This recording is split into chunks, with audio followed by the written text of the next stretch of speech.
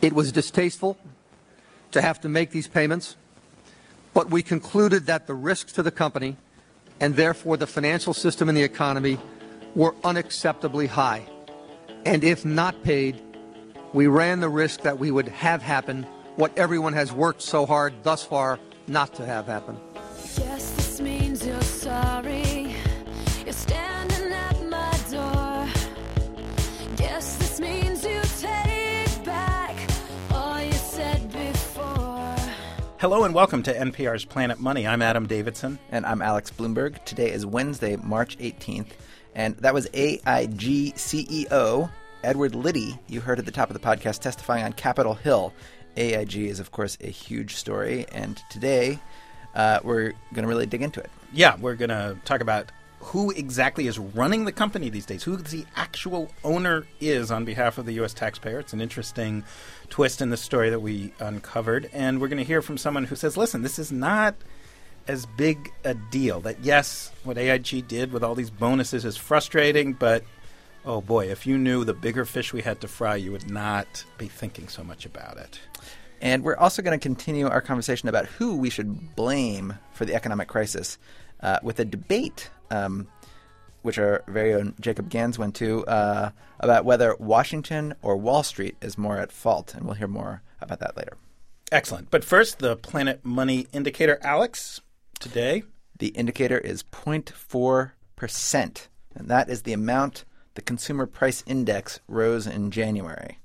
Now, the Consumer Price Index is that's inflation. When we talk about inflation, basically some people in the U.S. government go out and buy a bunch of stuff and figure out how much it costs. I don't know if they actually buy it or just ask how much it costs. I don't know either. But normally when you think of inflation, people generally sort of say, boo, that's a bad thing. But this number, I think people were like a little bit this was counted as a good news number, right?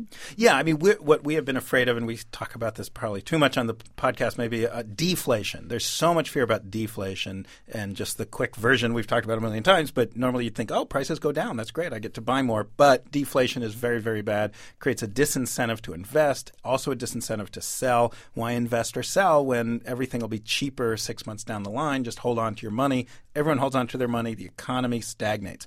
So paradoxically, unusually, we're in a weird time where most economists, most people are hoping for inflation. Right.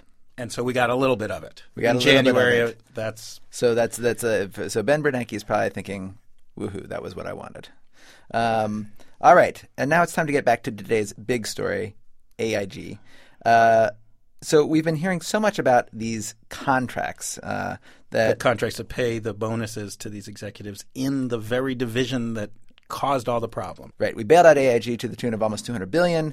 As part of that, we have to pay these bonuses to the very division of the company that got it into trouble and drove it into the ground and forced us to bail it out in the first place. Gulling, absolutely. And what people have been saying is that we have to do it because the company can't break the contracts which guaranteed these bonuses. The president says to Timothy Geithner, you do everything in your power to get that money back. AIG says we can't give it back, we're legally bound. And all this raises the question, who is in charge of AIG? The government got almost 80% of AIG's shareholder vote in exchange for that bailout money. So we are technically an 80% owner, the U.S. government, the U.S. taxpayer. So what is this back and forth about? Yesterday on Capitol Hill, Congressman Barney Frank spoke to that question. We own it, but we apparently, I just double-checked this, put some covenants in there sort of restraining our influence. I think the time has come to act as the owner and then look at what some changes ought to be made. As to what ones, I think we have to look at it and see. But I think you begin by asserting our rights of ownership, and I do think asserting our rights of ownership strengthens the legal case. I think we should be suing to get those bonuses back, not as the government that gave money to this private entity, but as the owner, saying, you know what, you got bonuses that you didn't deserve, and we want them back on the merits. And by the way, Alex and I were on Capitol Hill yesterday with David Kestenbaum, and we were in the presence of Barney Frank. We didn't actually get to talk to him, but he was around a lot. We were in his hearing room. Talked to his press person, right? Yeah, and many members of the committee. We got lots of interviews. Really, it was a fascinating bunch of interviews with lots of Congress people. Right, and we'll be playing some of that stuff later in the week. All right, but let's get to the ownership thing of AIG because it gets kind of complicated. So the government bought 79.5% of AIG, but they did not want to run the company. They did not want to make AIG just another division of the U.S. government. And so they called up some lawyers and said, how do you do this? How does the government own a company but not run a company? And what was invented was this weird trusteeship. They put all that 79.5% of AIG into a trust, just sort of a legal fiction, like a fake company. And the trust is run by 3 trustees, 3 private citizens who are well-respected citizens. And they are the independent operators. They get paid $100,000 a year, and they sort of have legal responsibility for owning AIG. They're not government employees, but they are owning AIG on behalf of the U.S. government, of the U.S. taxpayer. You have the trust agreement, I think? Yeah, I have it right here. And here's one of the important passages here. Pursuant to the terms of the trust agreement, the trustees will have absolute discretion and control over the AIG stock, subject only to the terms of the trust agreement, and will exercise all rights, powers, and privileges of a shareholder of AIG. The trustees will not sit on the board of directors of AIG. Day-to-day management of AIG will remain with the persons charged with such management. So what does that mean? Yeah, I mean, what I read here is the government, they don't want the Treasury Secretary or Fed officials or whatever, or the president calling up AIG all the time and saying, hey, my cousin needs a cheaper auto loan or auto insurance, or anything you can do about my house insurance. What can you do about my house insurance? They want to avoid political influence. Good luck with that. I think we have successfully failed in avoiding political influence, for better or for worse. So we really want to understand how this whole thing works. What's the mechanisms by which the U.S. owns AIG? We tried to get some of the trustees or their lawyers on the phone, and they said it wouldn't be appropriate to talk, so we couldn't get them on the record. Our reporter, Hannah Jaffe-Walt, I think we can now say Planet Money's Hannah Jaffe-Walt. Very exciting. Very exciting. She's joined the team. She reached out to someone who had an interesting perspective on all this. His name is Richard Ferlato. He's with, it's a kind of ridiculously long title, the American Federation of State, County, and Municipal Employees Union, AFSCME, Director of Corporate Governance and Pension Investments. AFSCME is also a shareholder in AIG, and they heard about this new thing the government was setting up as a shareholder. We hope that they will hold the board accountable. This means judging whether the CEO, Liddy, is actually doing a good job in his leadership position. It means examining whether the compensation committee has actually approved compensation that is appropriate and provides appropriate incentives for the management, but also protects the pockets of the shareholders that are remaining. They're very important strategic decisions. Now, our concern is that the trustees will not hold the board accountable and will not use the power that it has as trustees. So we're asking for disclosure.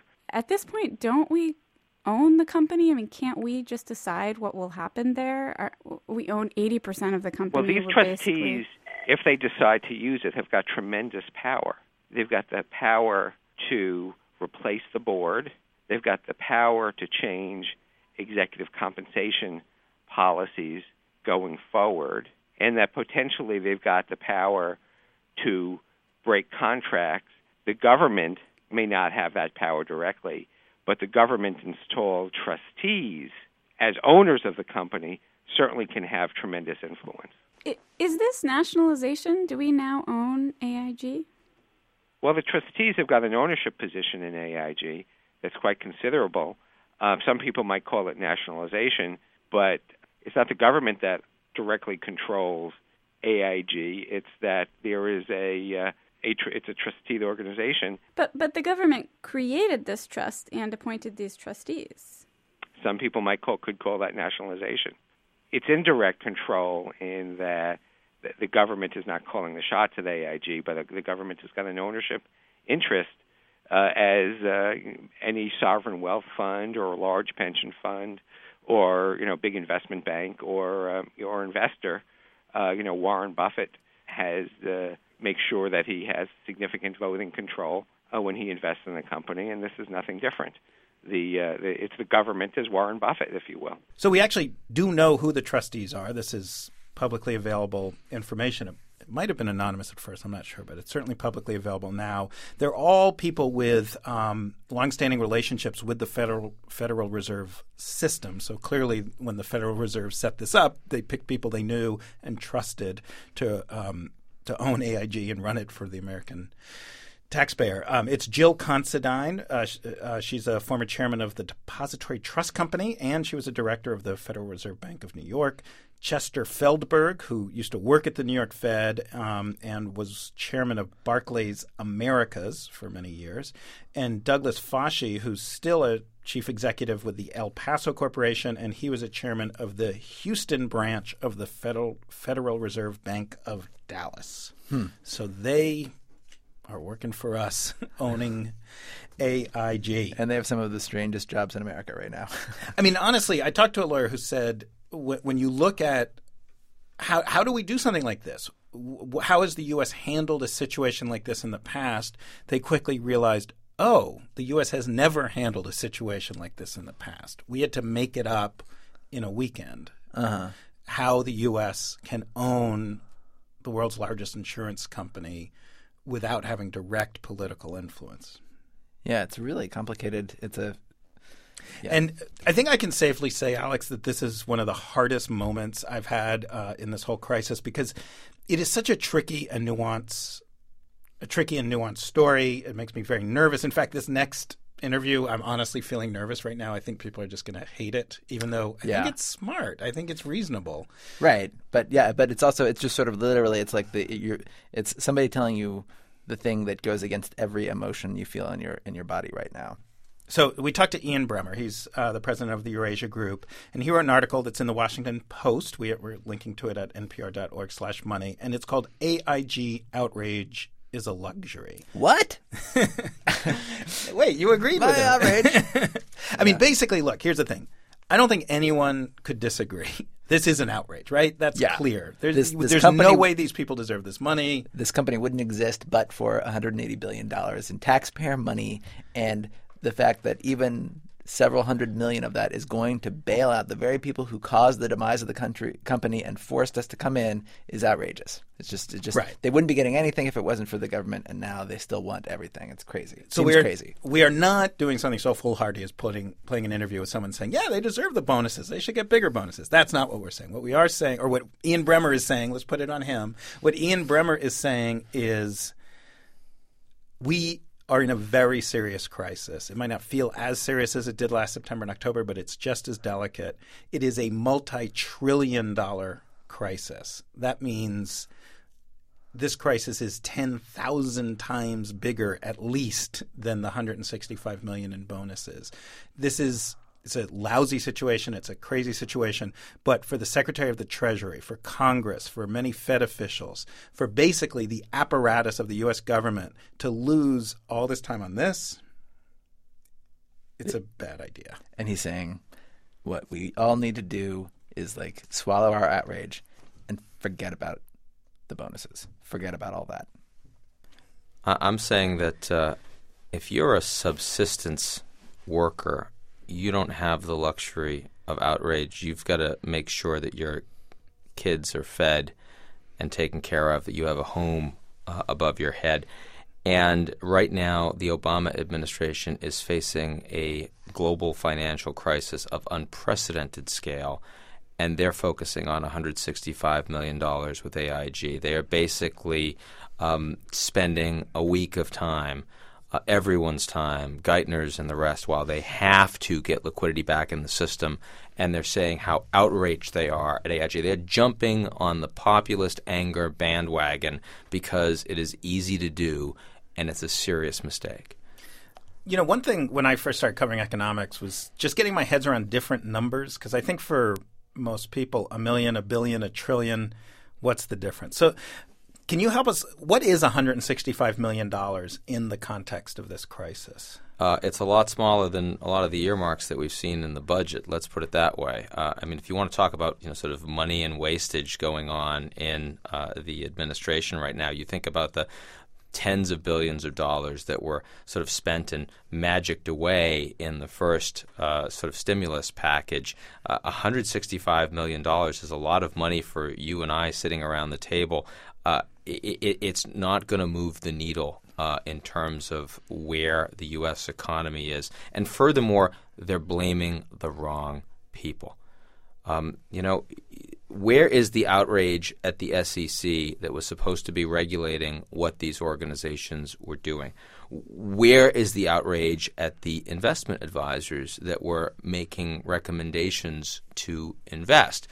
And furthermore, blaming the CEO of AIG, who actually was brought in after all of these decisions were made and is a part of the solution, who you need to be supporting AIG's management today. And they cannot be in the crossfire. All of these things, it seem to me, are purely matters of convenience because it's you want to be seen as being with the popular anger and outrage that exists in the United States right now. Now, can I fight with you for a second on, Sure. on what's happening? Because I think my wife heard about this and she said, "I don't care if it collapses the global economy. I don't want them to get their bonuses." And I think that's, and she knows that. She said, "I know that I'm cutting my nose off to spite my face, but it makes me so mad." And my wife is a very reasonable person. She's not a populist firebrand by any stretch of the imagination.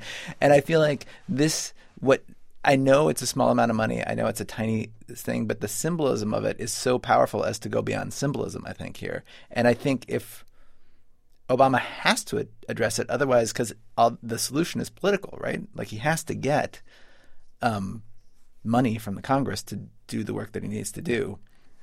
And if it's seen as I'm getting money from you guys to give to rich people, there's no way. Why would anybody do that? Well, I think there are 2 points here. First of all, I've never met your wife. She's assuredly not a firebrand, but she's also not president of the United States. I personally find the fact that these guys are getting this cash outrageous. Uh-huh. I do.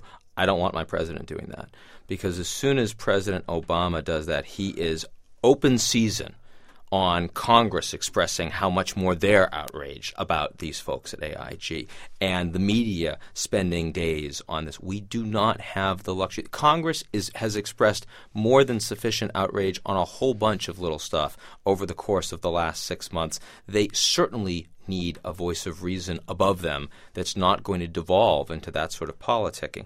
But the other point is that we need to recognize what everyone already knows but isn't openly acknowledging it, which is that AIG is actually legally obliged to pay these bonuses. In fact, it's Congress that failed to limit bonus payouts when it crafted the legislation to bail out AIG and other financial institutions. We can't have the government act like it's going to actually undo a valid and legally binding agreement because of popular resentment. That it itself crafted, basically. That's right. You'd be setting an incredibly dangerous precedent, and you're attaching a political risk premium to every contract that we actually make going forward. And I think the U.S. might want to think about that when it criticizes foreign governments that engage in wanton and willful nationalizations and misappropriations of property because their people wanted to. Is that suddenly okay? It's one thing for our stimulus to be seen as tit-for-tat protectionism. It's another thing for our outrage at AIG to become tit-for-tat nationalizations and absence of rule of law. We do not want to walk down that path. So just to quickly summarize, because some of that might have been a little technical, what I hear Ian Bremmer saying is the potential cost of devoting several weeks and possibly a political overreaction to this bonus issue is it'll make us all a little bit poorer for a long time. I don't know if he's right. We're not, but I think it's a compelling argument. But at the same time, the outrage is real. It's not going away. I just don't think that's an option. Right. But he is correct in that the $165 million is really a small drop in the bucket. And that point was actually brought home to me when one of Geithner's solutions to the outrage was he said, okay, well, we'll cut the $165 million out of the $30 billion that we're about to give them. And it was no sort of one like, would know. right, exactly. And then it was sort of like, then it's just sort of like, wait, that's not what I want. Even though that would give me the same exact logical result, it did nothing for the outrage that I felt. Yeah. So now let's get back to the blame game. And to help us is Jacob Gans. Hey, Jacob. Hi, Adam. Hey, Alex. How are you doing? Hey, how's it going, Jacob? Good to have you here, man. Jacob is sitting in with the Planet Money team while our much-loved and much-missed Laura Conaway is taking a well-deserved break to go visit her family in Mississippi. So, Jacob, you are here because you went, and I'm holding the program in my hand, you went to the Intelligence Squared U.S. debate last night, which had a bunch of people debating the question, should we blame Wall Street or should we blame Washington, D.C. for this crisis? Yeah, actually, it's a classic Oxford-style debate, so where there's a resolution at the beginning of the debate, and that resolution for this presented to this panel was blame Washington more than Wall Street for the financial crisis. So you have three people on one side saying, I'm for that, and three people on the other side saying, I'm against that. Blame Wall Street more than Washington. Blame Wall Street more than Washington. So how was it? Was it interesting? Was it fun? It was great. The panelists are sort of a dream team of people that you might pick to talk about something like this. Adam, do you want to tell us who they were real quick? Yeah, actually, many of these people have been on this podcast. Actually, I've noticed all the people blaming Washington have been on this podcast. None of the people blaming Wall Street have been on this podcast, well, not by design. So, all right, Neil Ferguson, author of The Ascent of Money, he's been here. John Steele Gordon, a author of business histories, and of course, the world famous Nouriel Roubini, who saw it all coming, and of RGE Monitor and NYU. And they're all blaming Washington. All three of them say Washington is more to blame. Saying no, blame Wall Street is Alex Berenson, a reporter with The Times. I knew him a little bit in Baghdad. Jim Chanos, who is a famous investor. He shorts stock, like he looks for companies that are doing badly. He famously is the guy who sort of broke Enron, who made us understand how bad Enron is. And made himself a lot of money in the process. And also made a lot of money in this downturn as well, right? Yeah. And then Nell Minow, who is the editor and co-founder of the Corporate Library. She basically is a shareholder activist, lobbying on behalf of shareholders. Maybe the AIG trustees could give her a call and learn how to be more effective shareholders. Exactly. So tell us how this what you get there. What's happening? How does it start? Basically, the chairman of Intelligence Squared, Bob Rosencrantz, comes out and sets the stage a little bit. Tells us, this is what Wall Street did, this is what Washington did, but doesn't really try to push you in either direction. And then you get the sort of classic Oxford-style speeches, introductory speeches from all six panelists.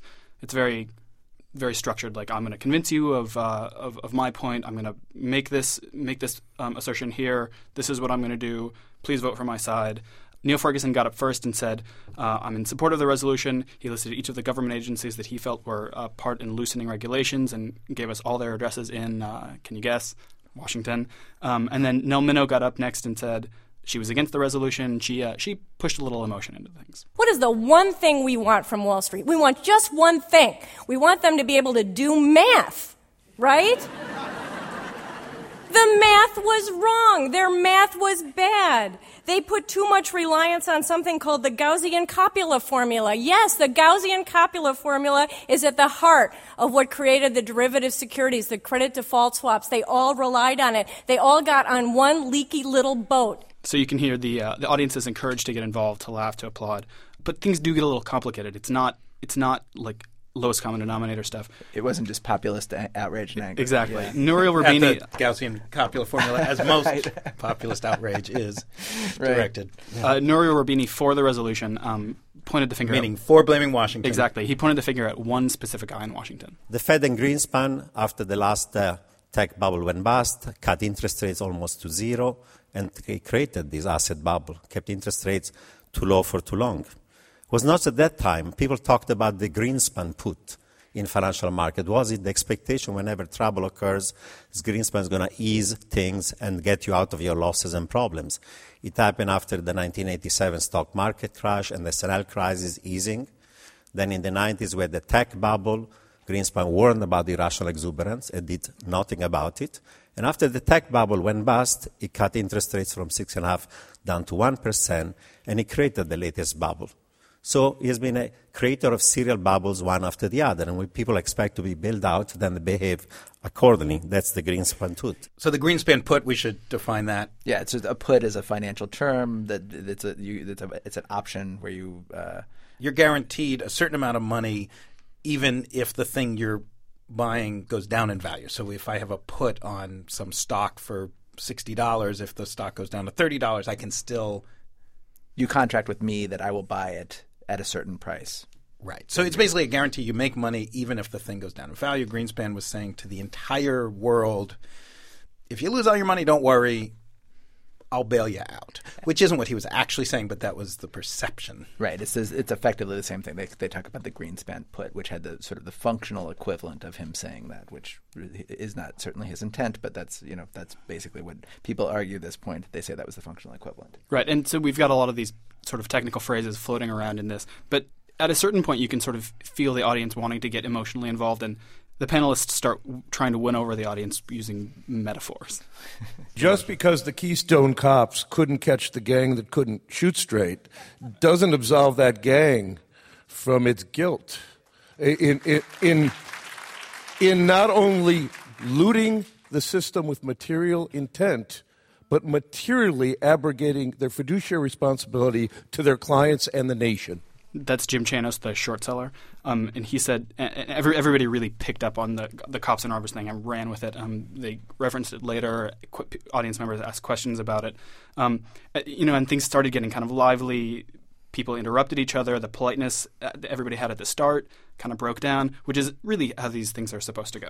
Don't delude yourself. You can't simply fix the problem of financial crises by eliminating political finance. Are you saying that there was no lobbying involved in reducing the capital requirements? There was humongous lobbying involved. I couldn't agree more. I'd like to see Alex Berenson, who's been patient now.